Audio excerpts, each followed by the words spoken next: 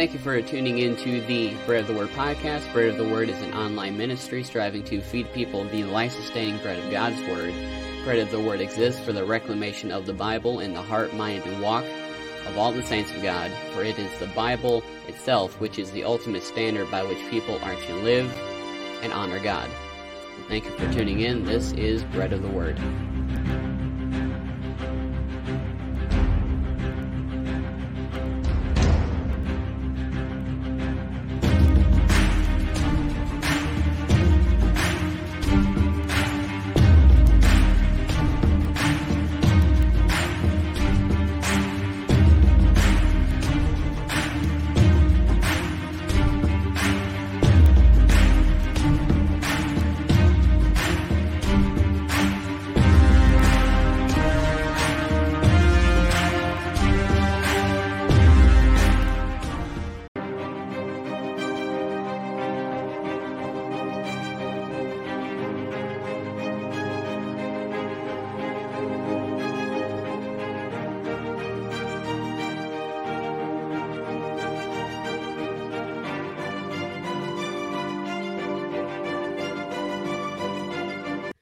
Well, hello and welcome to the Bread of the Word podcast, reclaiming the Bible and exalting Christ, one verse at a time. My name is Tyler, and I want to welcome you to a very special episode of the Bread of the Word podcast, as we have our first guest. This is Mr. Claude Ramsey from the Here I Stand Theology podcast. We're going to be having a candid conversation on the implications of the resurrection for our day-to-day lives. Mr. Claude, would you like to introduce yourself to the public? I will be glad to. I'm just a simple man. My name is Claude Ramsey. I pastor at Reformata Baptist Church here in Knoxville, Tennessee. We planted the church.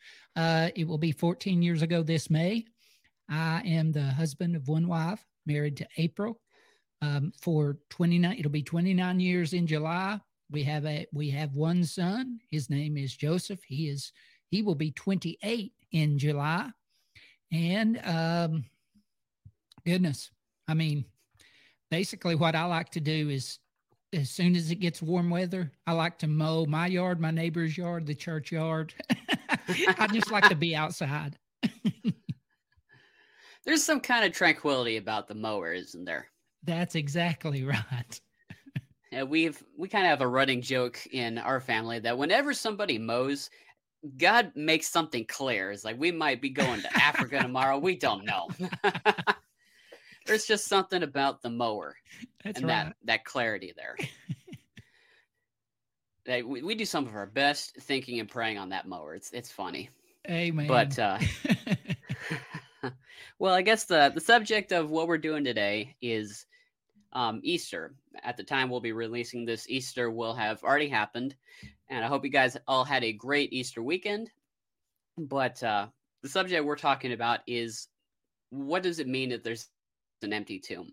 We're having a candid conversation on what that means for our lives. How do we live out the truth of Resurrection Sunday on Tuesday afternoon? And this is something that God laid on me to devote some additional time to. And he laid on my heart the name Claude Ramsey. And so we started talking, and here we are today. So those of you who keep up with the Bread of the Word podcast, it can be very research driven sometimes. Sometimes I have a lot of quotes and dictionaries, and I just kind of dive into where my personal studies are in a subject. And so often I start with, what do we mean by words? Definitions are important, especially in this climate. What do we mean by these verbs and pronouns and everything? So I guess starting out broad and working our way inwards, how has the church in general, and how has your church come to understand the holiday we call Easter? Okay, so I would say generically speaking, the church at large has, to a great degree, come to view Easter kind of both simultaneously with excitement and joy, and at the same time, it's almost like that joy is forced out of them just for this quote unquote time of the year. And as far as Reformata goes, I mean, our practice is simply this, that every Sunday we celebrate the resurrection of Jesus Christ. We have the privilege and the honor of gathering together on the Lord's Day because, as the old song says, he arose. He arose. Hallelujah. Christ arose. Yes. I've heard it said at more than one church that I've been to that Easter is the Super Bowl of Sundays. Yeah. You know, and that kind of seems to be how we view it oftentimes, that it's like this now one time a year that we get all hyped up and we put on the costumes and we bring out the recitations and some of this, and it almost becomes this hollow tradition sometimes. Yes. On the one end, that it becomes just something we do, and there's all these routines that we keep up with every year. Yep. And then on the other hand, it just becomes another day. You know, we always go to church, we always sing these songs, so it almost dies out on that end. So there's an equilibrium issue here. Yeah. But yes, we celebrate the resurrection every Sunday. We celebrate the resurrection every day because there is an empty tomb. Amen. There is a risen Savior. And that makes all the difference. I think it was Tim Keller that said, we can endure the mysteries of tomorrow simply because there is an empty tomb. Amen.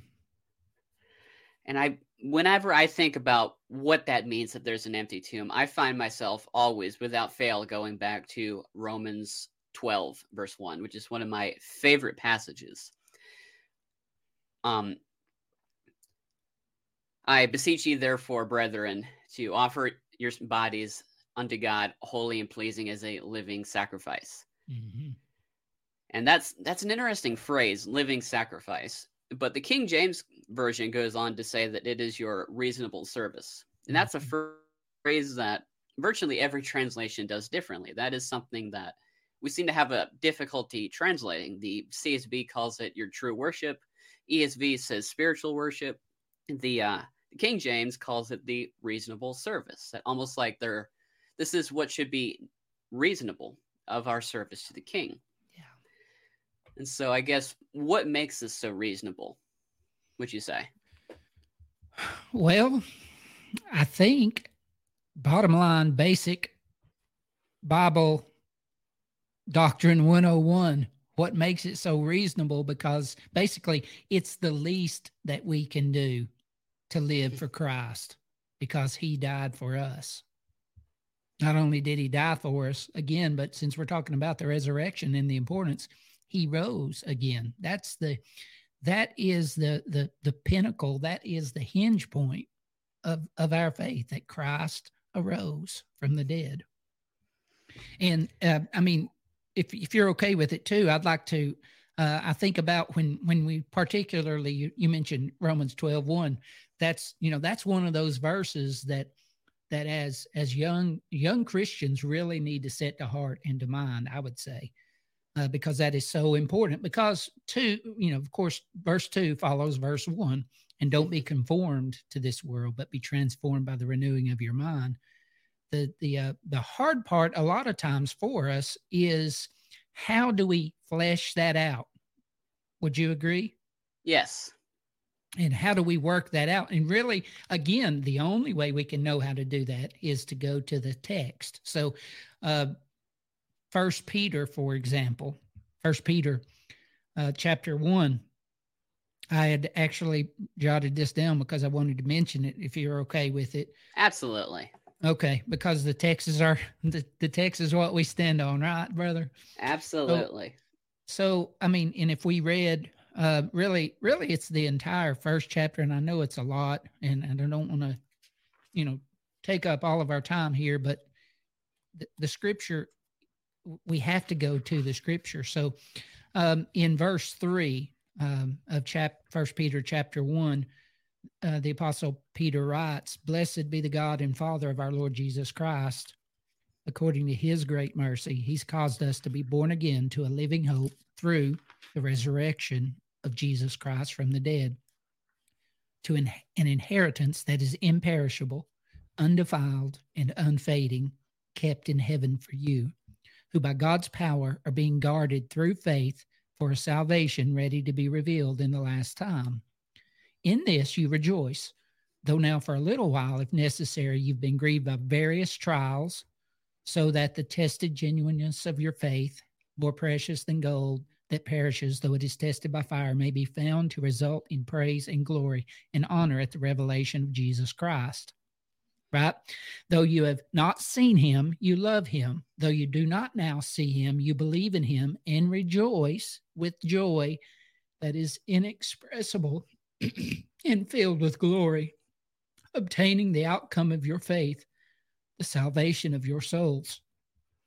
Concerning this salvation, the prophets who prophesied about the grace that was to be yours searched and inquired carefully, inquiring what person or time the Spirit of Christ in them was indicating when he predicted the sufferings of Christ and the subsequent glories. It was revealed to them that they were not serving themselves, but you, in the things that have now been announced to you through those who preach the good news to you by the Holy Spirit sent from heaven, things into which angels long to look. So, Peter sets this up. I mean, here it is. It's Christ. And then he says, and this is the fleshing out part. This is why we have to, when we're challenged or troubled about one section of Scripture, on how to, how it works out, that we always go to a more clear passage of Scripture, which is what this First Peter passage is. Peter says in verse 13, therefore prepare your minds for action, and being sober-minded, set your hope fully on the grace that will be brought to you at the revelation of Jesus Christ. As obedient children, do not be conformed to the passions of your former ignorance. Sounds like Romans 12:2 right there. A little bit. But as he who called you is holy, you also be holy in all your conduct. Since it is written, you shall be holy, for I am holy. It means to be set apart, it means to be sanctified. And that's what a sacrifice is. A sacrifice was set apart, sanctified, right? Deemed to be holy. And Peter said, if you call on him as Father who judges impartially according to each one's deeds, conduct yourselves with fear throughout the time of your exile, knowing, and we'll just read to 21, knowing that you were ransomed from the futile ways inherited from your forefathers, not with perishable things such as silver or gold, but with the precious blood of Christ, like that of a lamb without spot or blemish. He was foreknown before the foundation of the world, but was made manifest in these last times for the sake of you, who through him are believers in God, who raised him from the dead and gave him glory, so that your faith and that your hope are in God.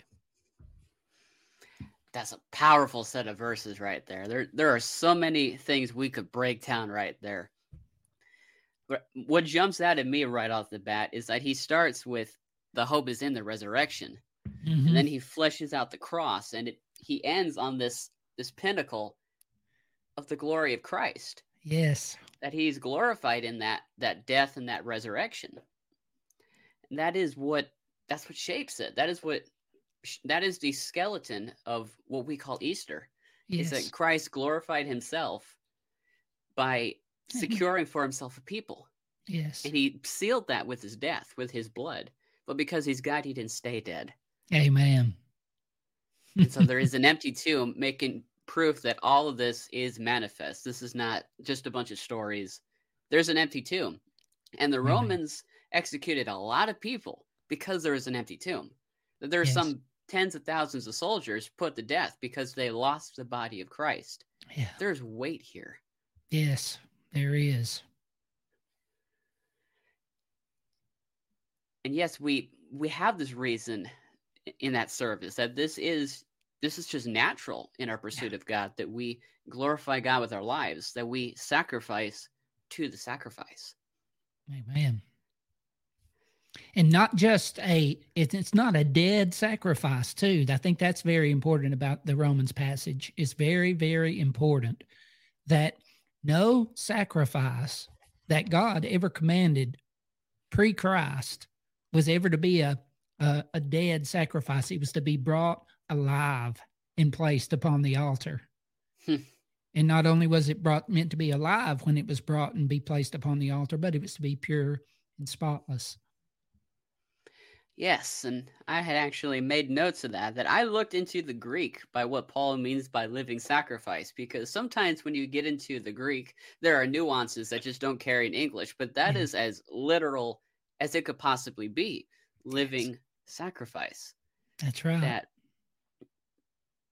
we sacrifice to the sacrifice, but it's a living sacrifice. There is life in this. That there's this almost like this dance between life and death. So what do you think it means to be a living sacrifice? Big question, I know. Yes, that's a wonderful question. As I mentioned, as I told you earlier in our messages, these are fantastic questions. So what does it mean to be a living sacrifice? It means that number one, it means that we have to recognize, right, what Christ did. Number two, I would say that we, after recognition of what Christ has done, that we willingly submit ourselves. Again, going back to the importance of being a living sacrifice. Think back to the Old Testament with Isaac when he was taking Abraham when he was taking Isaac to the mountain, right? The Lord said, sacrifice him. He obeyed the Lord. He went, and Isaac, the living sacrifice, actually spoke to his father. And he said, Father, we've got the wood, we've got the fire, but where is the lamb? And Abraham said, the Lord will provide himself a ram for the offering.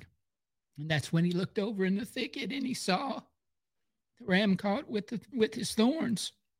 So I think that, excuse me, I think that, recognition and then that willing submission, that's what it looks like to be a living sacrifice. And number three, I don't know if you're always supposed to have a three. I've still not learned that, as old as I am. But at number three, I think it's important that after recognizing and willingly submitting, that we continually look to the Word. Yes. To diagnose, am I being an acceptable sacrifice? Again, back to the scriptures in Hebrews chapter 13. Let me look that up real quick. Or if you got it, if you can get it quicker than me here, but let's see. Hebrews 13. Hebrews 13. I've got it here. Okay. And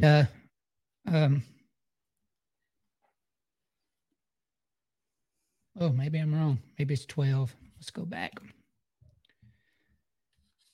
Yeah.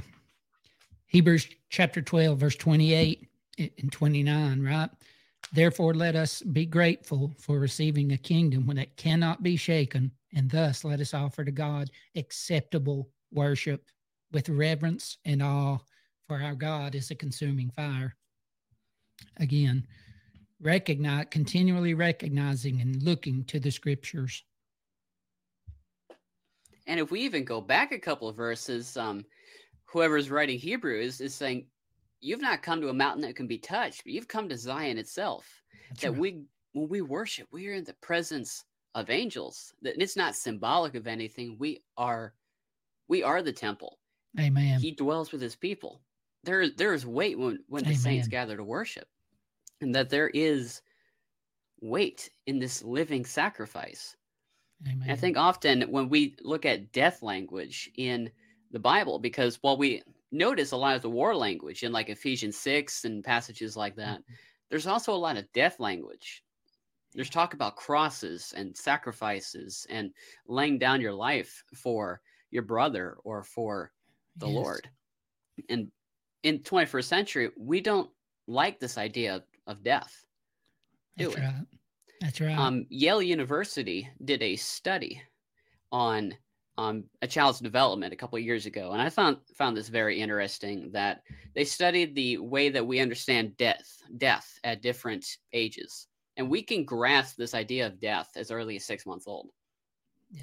And all those stair-step ages can actually coincide directly with a deeper understanding of death, of its finality, and its consequences.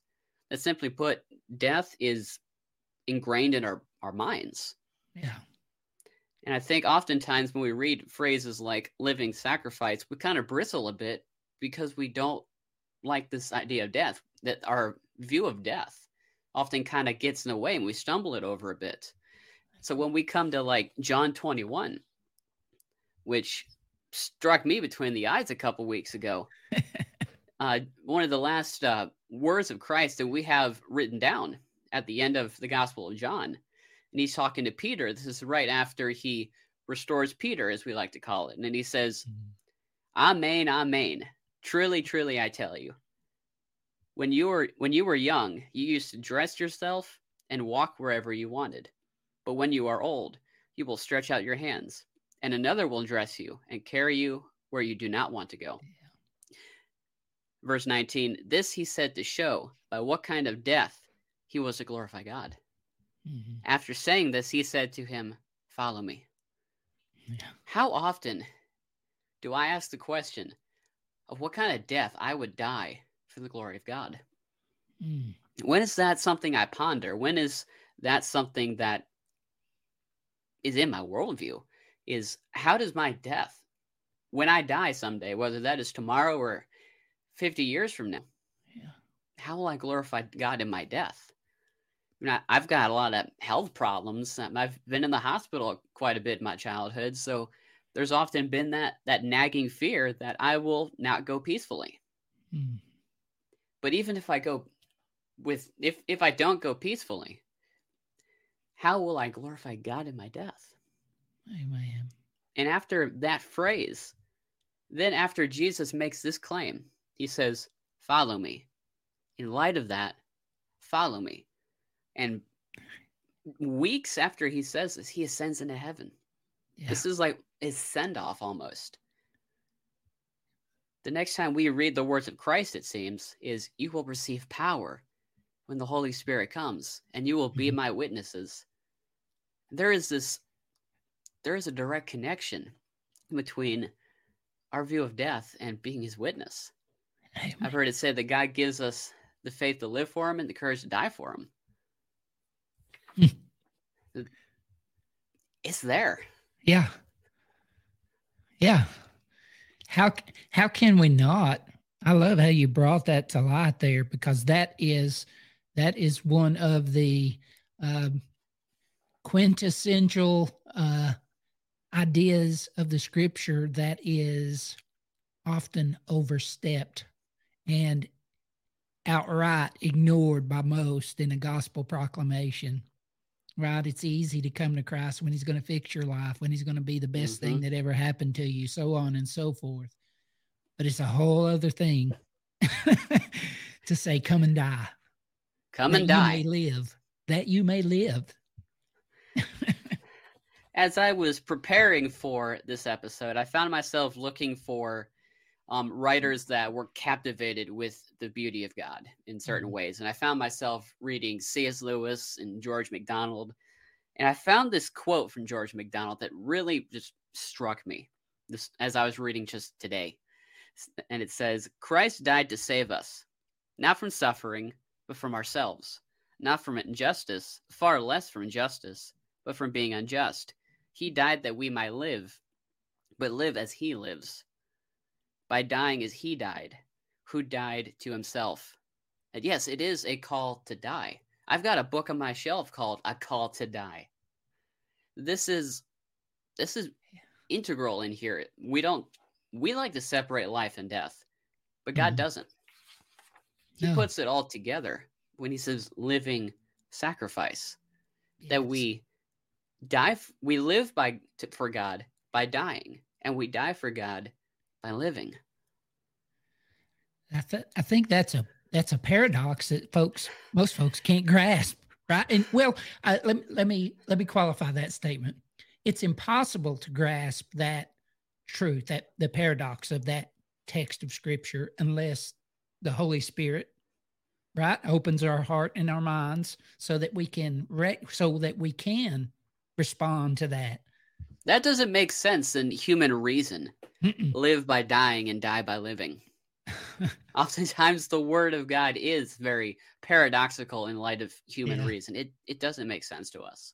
Come and die.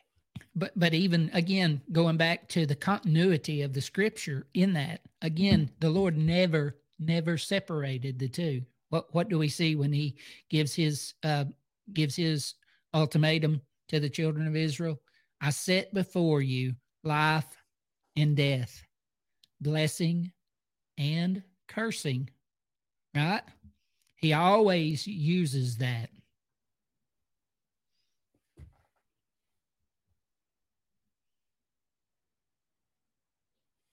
I'm sorry, were you done? Yes, sir. Okay, I'm sorry.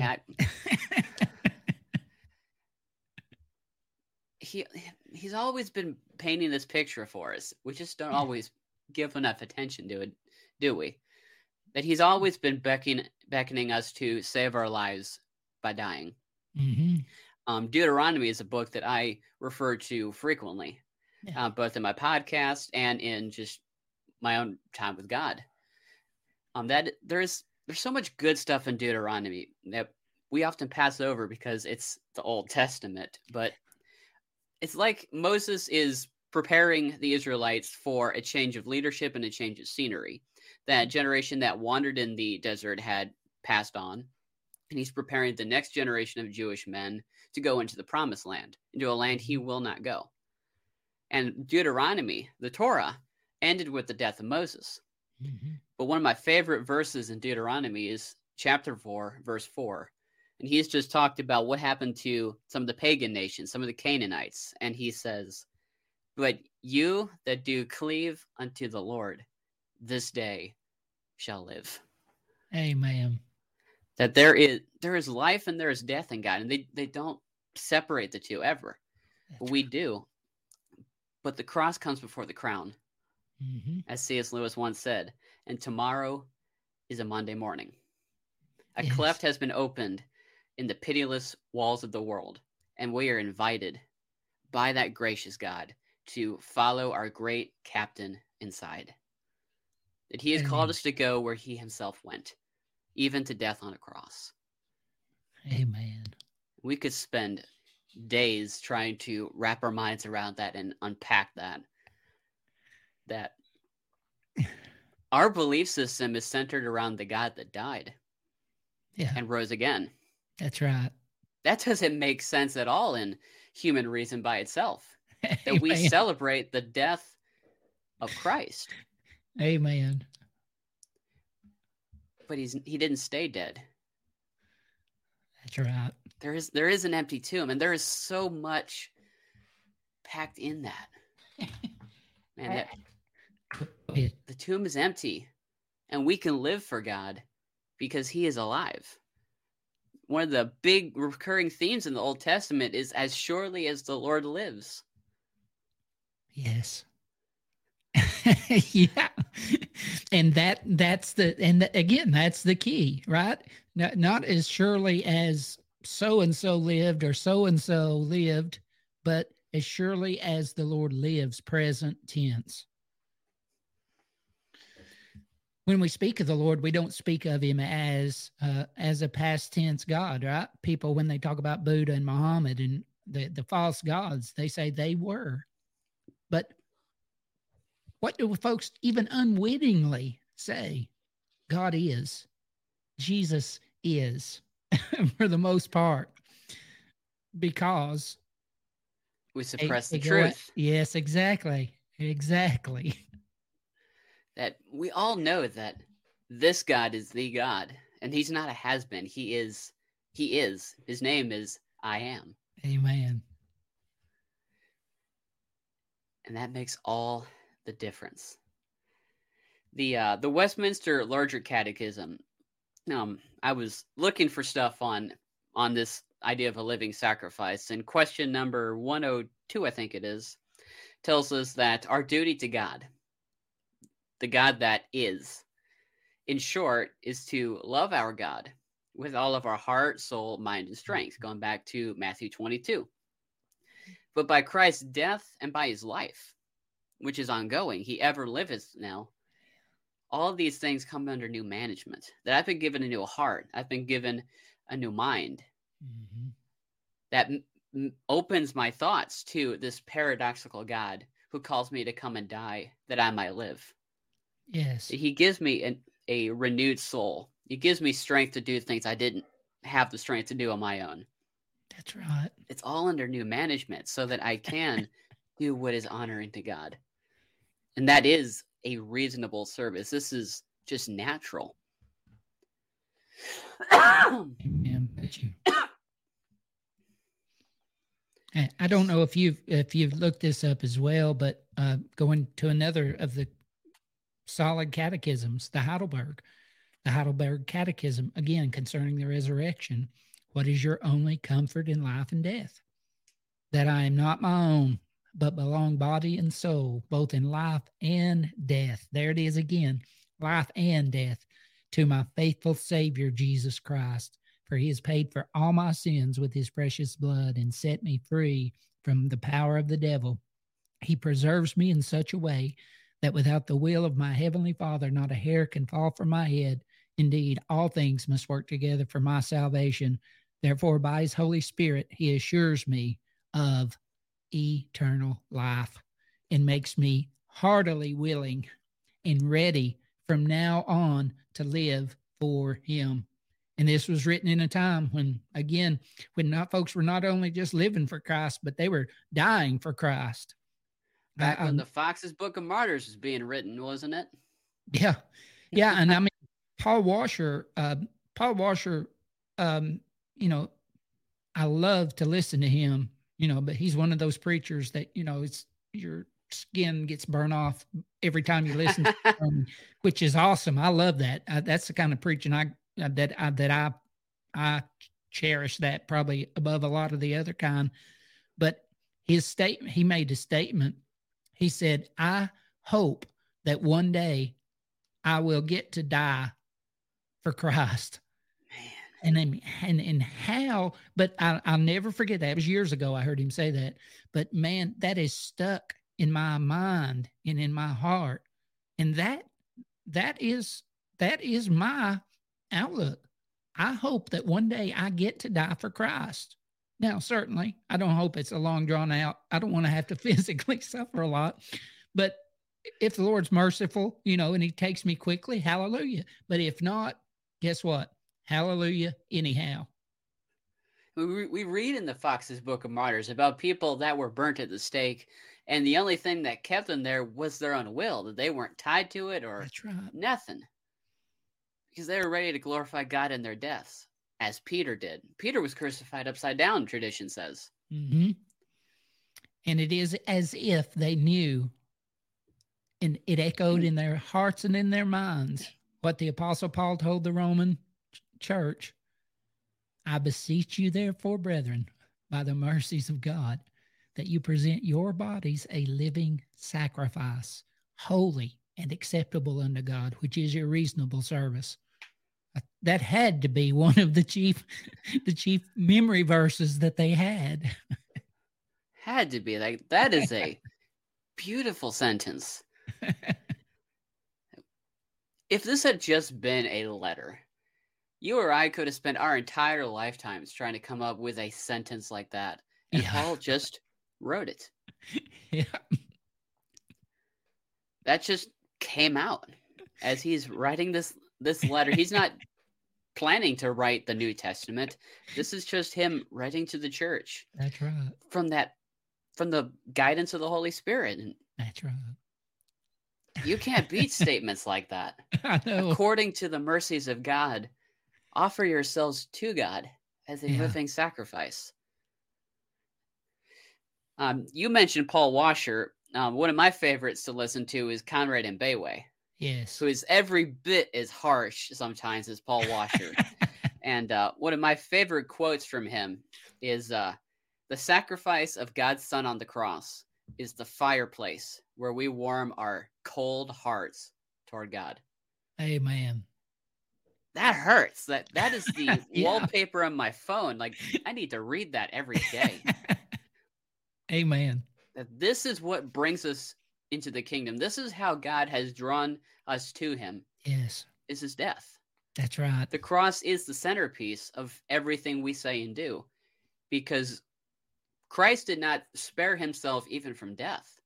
Amen. But he gave himself as a ransom. That's right. For wretched sinners, that he put a table before sinners and says, eat. Yeah.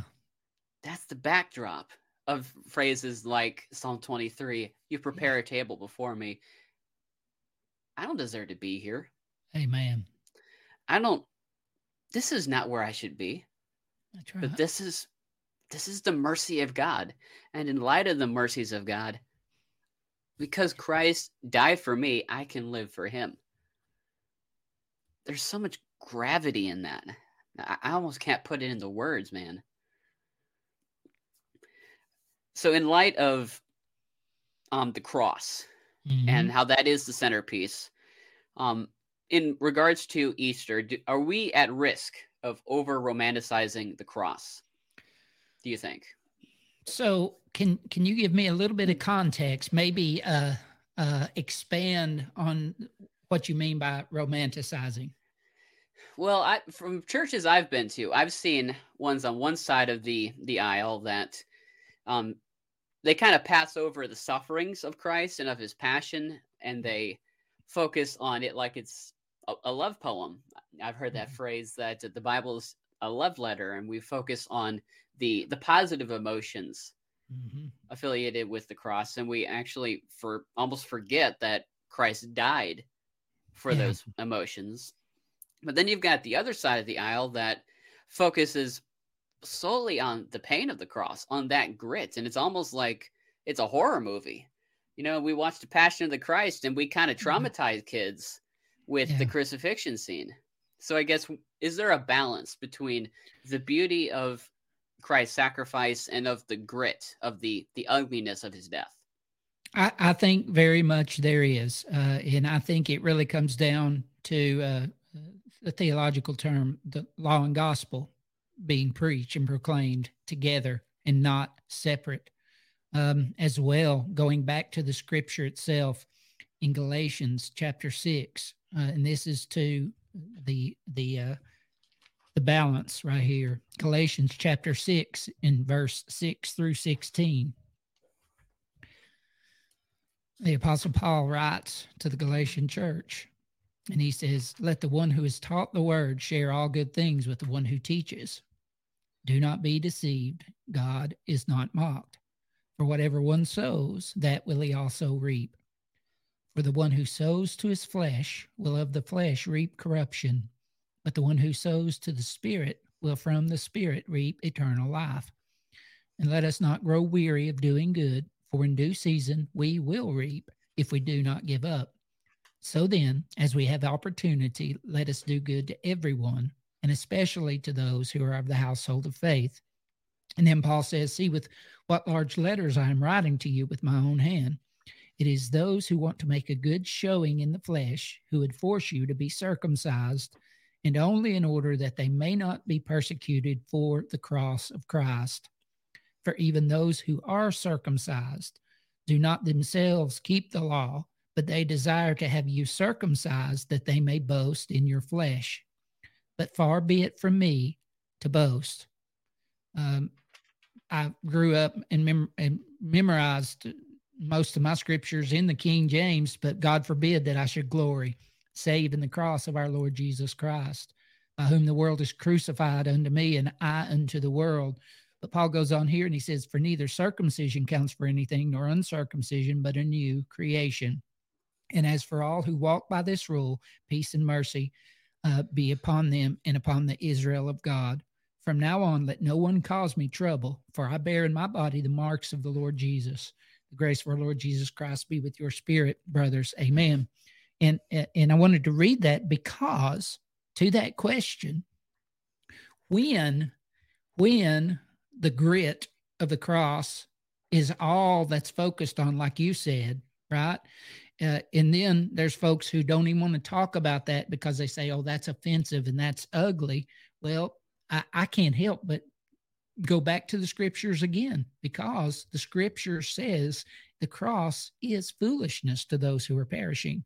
It is foolishness. Paul said in 1 Corinthians chapter 2, and I, brethren, when I came to you, came not with excellency of speech or of wisdom, declaring unto you the testimony of God. For I determined not to know anything among you save Jesus Christ and him crucified. Right? That's what he said there. So that your faith might not rest in the wisdom of men, but in the power of God. And he goes on, in that chapter there, and to remind folks that the wisdom of God is wiser than men, and the foolishness the foolishness of God is wiser than the wisdom of men, right? And so we have that imbalance that the church always has to be on guard against. We have to discipline ourselves to maintain a balance when we proclaim the truth of the scriptures. And there is a necessary balance, because if all we preach is Jesus Christ and him crucified, and we leave out the fact that he came to die for sinners, it does nobody any good. We're looking at the cross with one eye shut. That's right. And so the beauty of the cross isn't, the world doesn't see beauty in the cross. The lost man doesn't see the beauty of the cross. And there's the irony that even lost people recognize the ugliness and the hideousness of the cross. And when they're regenerated, they can recognize the beauty of the cross. But what the church's responsibility is to proclaim the balance, the totality, or as the Bible says, the whole counsel of God concerning man, or concerning sinners, man, and God. So, yeah. I mean, it's easy. It is very, very easy for us as believers to get, just to use a plain term, out of whack. I think the cross is beautiful because it is ugly. And they're not in competition here. The hero died for the villain, and that is beautiful, but it's also hard to watch. Yes. Crucifixion scenes, whether you see it in a movie, or if we could go back in time and see the real one. Yeah, I was watching one of the Narnia movies, and they did there's a version of the crucifixion in the Chronicles of Narnia. It's a lion. And that's where they put Aslan on the slab. Yep. Mm-hmm. It's still hard to watch, but you can't help but see the beauty in that C.S. Lewis made it clear that the lion is dying for the traitor. Yes. He violated the law of the land. Yes. But he dies on the table in substitute. Yes. And death itself was turned backwards. The hero died for the villain, and death was dealt a reversal. That is incredible. And it is beautiful there because it is ugly.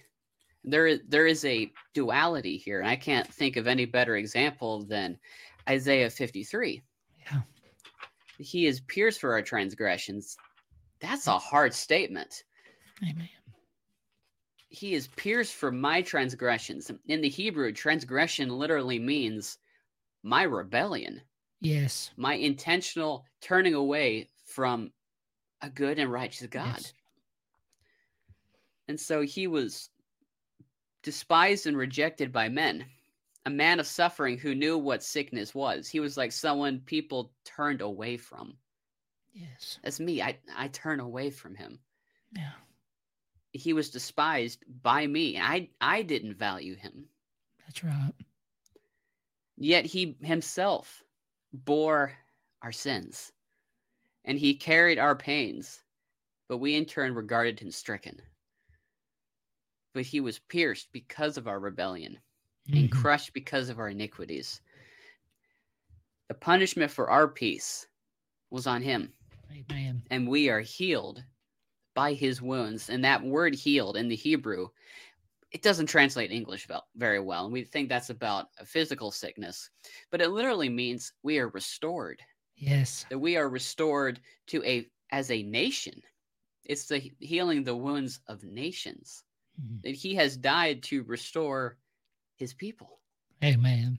That he chose before the foundations of the world.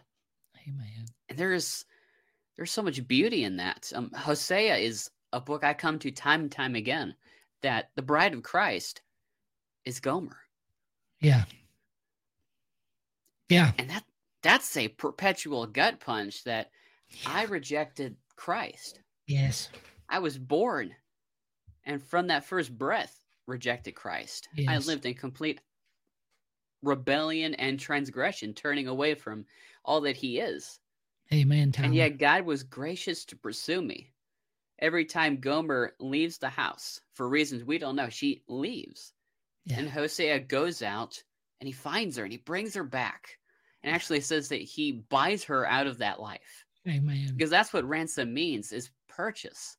Amen. That God has purchased us. And there's beauty in that, and there is pain in that. But it all comes together to give us a clear picture of who God is and what he has done for us, what he has done through Christ. It's a beautiful picture. Sometimes it doesn't fit well in our eyes, that tapestry that he's weaving. Yeah. But one day we will sit in front of the complete picture, and we will marvel at what God has been doing from beginning to end. Amen. That's not in my notes. That's the truth. That's the truth. The cross is beautiful because it is ugly. Amen. There's beauty there. So my last question. In light of the mercies of God, offer yourselves as a living sacrifice. In a chaotic present day, how do the mercies of God, how does the cross of Christ push us onwards? All right. So don't get mad at me, but I'm just going to point us to scripture again. I knew you would. So 2 Corinthians chapter 5. 2 Corinthians chapter 5, verse 11 through 21. And this is my response to that. In the chaotic day, how can the cross of Christ push us onwards? And here's how. Here's how. Therefore, knowing the fear of the Lord, we persuade others. But what we are is known to God, and I hope it is known also to your conscience. We are not commending ourselves to you again, but giving you cause to boast about us, so that you may be able to answer those who boast about outward appearance and not about what is in the heart. For if we are beside ourselves, it is for God. If we are in our right mind, it is for you. For the love of Christ controls us, because we have concluded this, that one has died for all, therefore all have died. And he died for all, that those who live might no longer live for themselves, but for him who for their sake died and was raised. There it is again, death and resurrection, death and life. From now on, therefore, we regard no one according to the flesh, even though we once regarded Christ according to the flesh. We regard him thus no longer. Therefore, if any man is in Christ, he is a new creature. He's a new creation. The old is passing away. Behold, the new has come. All this is from God, who through Christ reconciled us to himself and gave us the ministry of reconciliation. That is, in Christ, God was reconciling the world to himself, not counting, and here's just the message that you just preached, not counting their trespasses against them, and entrusting to us the message of reconciliation. Therefore, we are ambassadors for Christ, God making his appeal through us. We implore you on behalf of Christ, be reconciled to God. For our sake, he made him to be sin who knew no sin, that we might be made the righteousness of God in him. So that is how, in a chaotic present day, in a chaotic past, or in the chaotic future, this is how that we as Christians look to the cross, and the cross compels us. Paul told the Philippian church, work out your salvation with fear and trembling. People say, well, how am I supposed to do that? Well, read the next verse. For it is God that works in you, both to do and to will of his good pleasure. Praise God for the cross of Jesus Christ. Praise God for the active obedience of Christ, for the passive obedience of Christ, for his literal death, and for the literal 3 days that he spent in the grave, and for his literal resurrection on the third day. And we could go further. For his ascension, he ascended to the Father, and the scripture says he ever lives to make intercession for us. How can the cross not compel us as Christians? Right? We're about to have a party in here. Praise the Lord. Amen. We like to separate the atonement from our eschatology a lot of times, and we think Revelation is off by itself. But what I get from what you just said is the cross is our eschatology. Yes. We carry the cross. Amen. And one of the reasons we carry the cross is because we carry nothing. We have nothing to wager in this. That's right. We take up our crosses because we have nothing. There's that ever so famous parable about the persistent man knocking at the door, trying to wake his neighbor because he has nothing. Mm-hmm. And we often take that to think we just need to keep praying and keep asking for what we want and God will give it. But the reason he's knocking is because I have nothing. Yes. My favorite hymn is Rock of Ages. Yes. And there's that one line, nothing in my hand I bring, simply to thy cross I cling. Amen. I have nothing but the cross. Amen. But what Christ has done. In the pandemic, I've been up and down with battles with depression and anxiety, and I'm actually coming out of a bout with anxiety right now. But one book that really got a hold of me during that time that God used to minister to me was this big, thick book by Thomas Schreiner called Paul, Apostle of God's Glory in Christ. And chapter 4 is about how the center of Paul's ministry was the suffering. Yeah.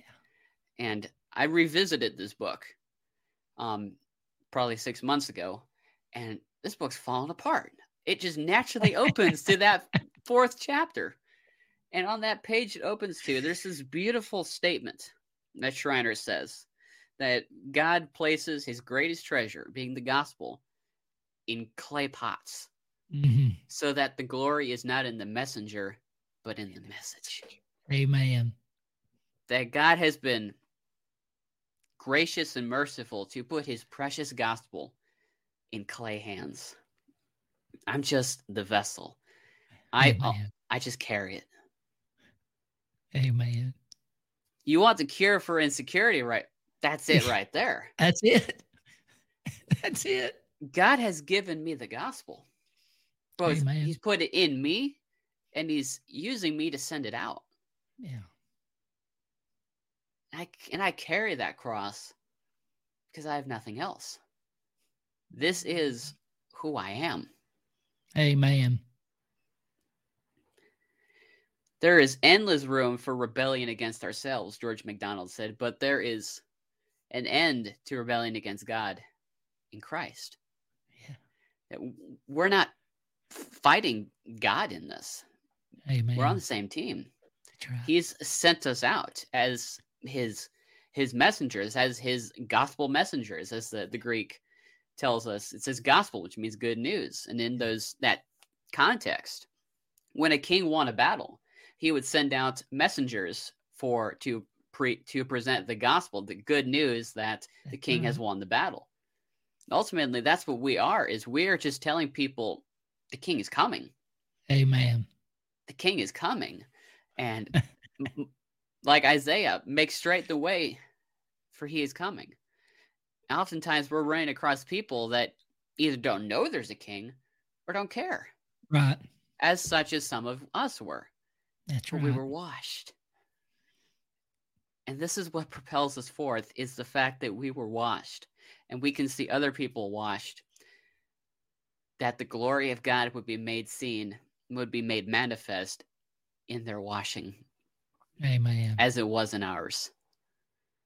All that worldview changes everything. Amen. So we come back to this idea that we are living sacrifices. That is what we are called to. And what drives that is the mercies of God. And what better way to do that than with a reminder of what the cross was. Amen. Thank you for tuning into this episode of the Bread of the Word podcast. There will be new content coming out every Sunday at 2 p.m. I'll put some links in the show notes for Mr. Claude Ramsey, who I'm very glad came on the show with us today. God bless. Matthew 4:4. Thank you for tuning into this episode of the Bread of the Word podcast. I pray that it has been beneficial to your walk with God and that He has called you into a deeper relationship and fellowship with Himself. If you want to hear more from Bread of the Word, feel free to hit that subscribe button down at the bottom. Get notified about new content whenever we go live. You can also watch us on Rumble Video and YouTube, or you can listen on your favorite podcast platforms. You can also find us on social media. If you want to follow us on Facebook, Twitter, or Gab. Links will be provided in the bio if you would like to check those out. And there will also be a message in the comment section, a free gospel message for download entitled The 2 J's, The Joy of the Potter and the Journey of the Clay. That's something that I've written. That's something God laid on me to write and then send out. And so I'm not making anything off of it. I'm not selling it. It is free for you to read and share. We need a further saturation of the gospel in our world, in our culture. And it starts right here. Bread of the Word Ministries exists for the reclamation of the Bible and the exaltation of Christ through the reading and teaching of His holy transformative Word. I hope you guys have a great rest of your day. God bless. Matthew 4:4.